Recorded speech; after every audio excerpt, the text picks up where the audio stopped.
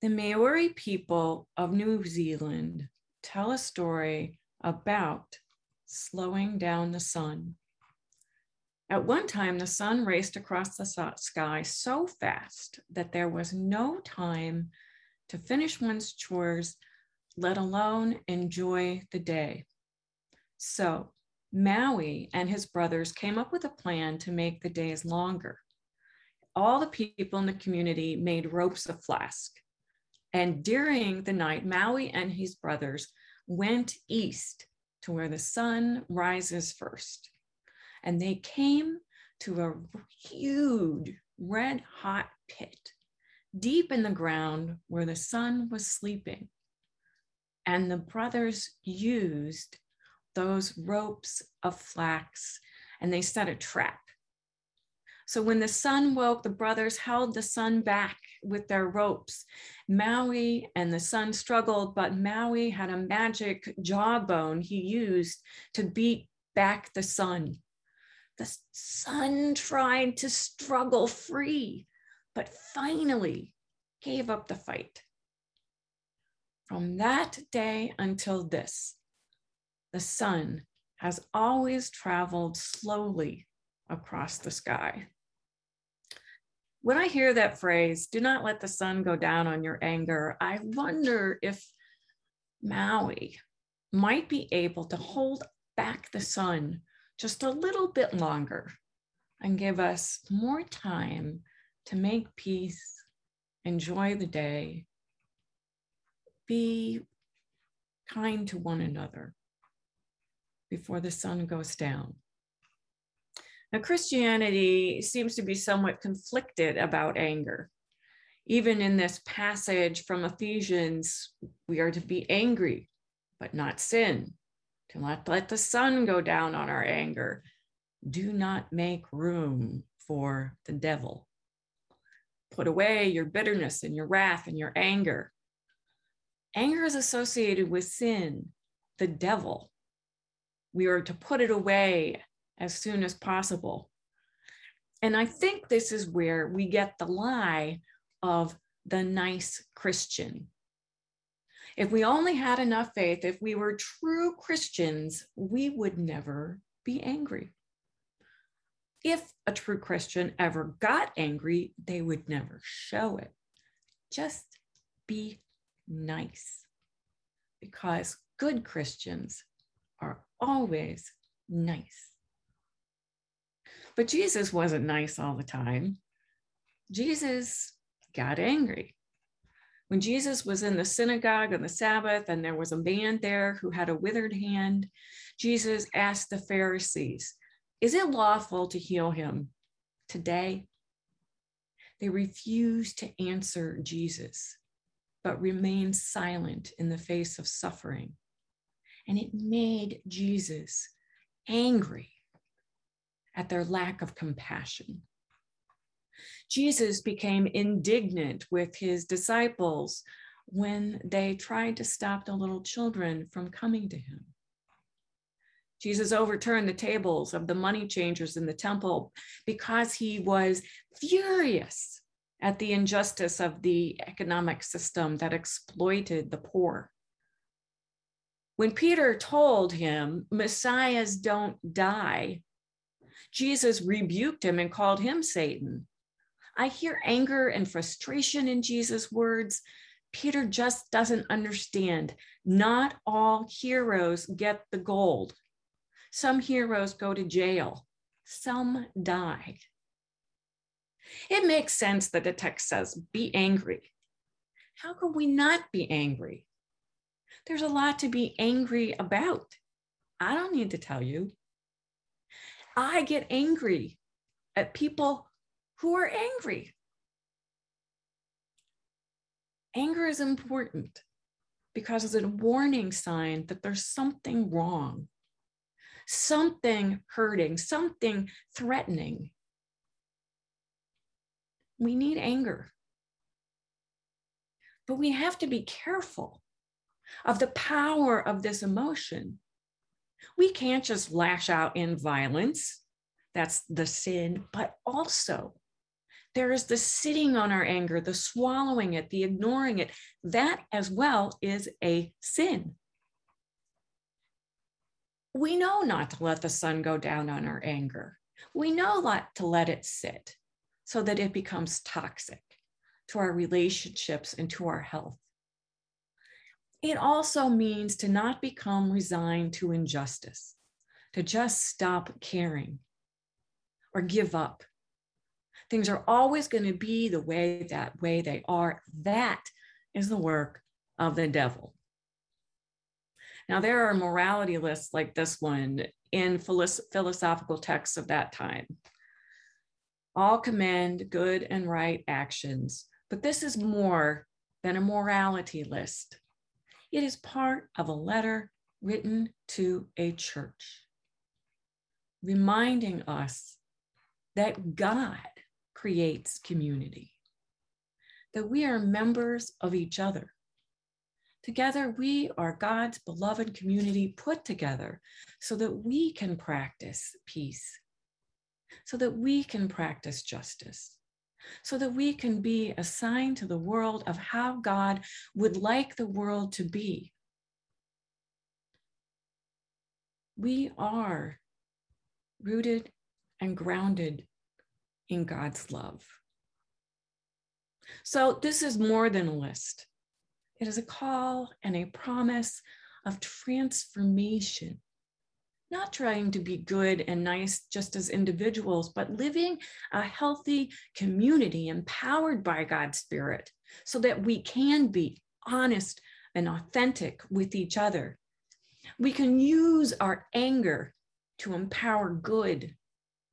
I think this strange and wonderful admonition to not grieve the Holy Spirit means that the Holy Spirit brought us together for good, and we need to make her sing arias of joy because of how we live and seek to live healthy lives. We can practice forgiveness, but never force it on anyone. As Christian people, our baseline reality for the way we live and practice this way of life is that God loves us. And God's passion for us to live just and whole and loving lives is shown in Jesus, who refused to stop standing up for justice and love and compassion, even at the cost of his life. We are to be that passionate. God is passionate about the transformation of the world. St. Augustine said, "Hope has two beautiful daughters. Their names are anger and courage. Anger at the way things are, and courage to see that they do not remain the same." St. Augustine said, hope has two beautiful daughters, anger and courage. Anger at the way things are, and courage to see that they do not remain the same. What a beautiful phrase. What an amazing understanding of what God is doing for us and with us and through us. Hope comes out of how we use the power of our anger courageously for justice and love. Now, I've been watching the Olympics and so loving the heroes. The Olympics are about heroes, the stuff of heroes, like Maui, who held back the sun. They are also symbolic of our hopes to come together as a human family in peace and harmony. All of those flags, all of those countries, all of those costumes, those anthems, coming together because we are members of each other. Hope. Now, there are many inspirational stories from the Olympics, but a few have spoken to me about anger and courage and hope for the transformation of the world. Tom Daly, he's the diver who knits and crochets. He's there with his son and his husband, and he knows about anger and courage. He said, when I was growing up, I always knew that I was different. And I always heard people saying bad things about me. You never feel like you can say anything, and you kind of swallow yourself up. And you feel like you're never going to be anybody. It takes a lot of courage to come out and speak openly.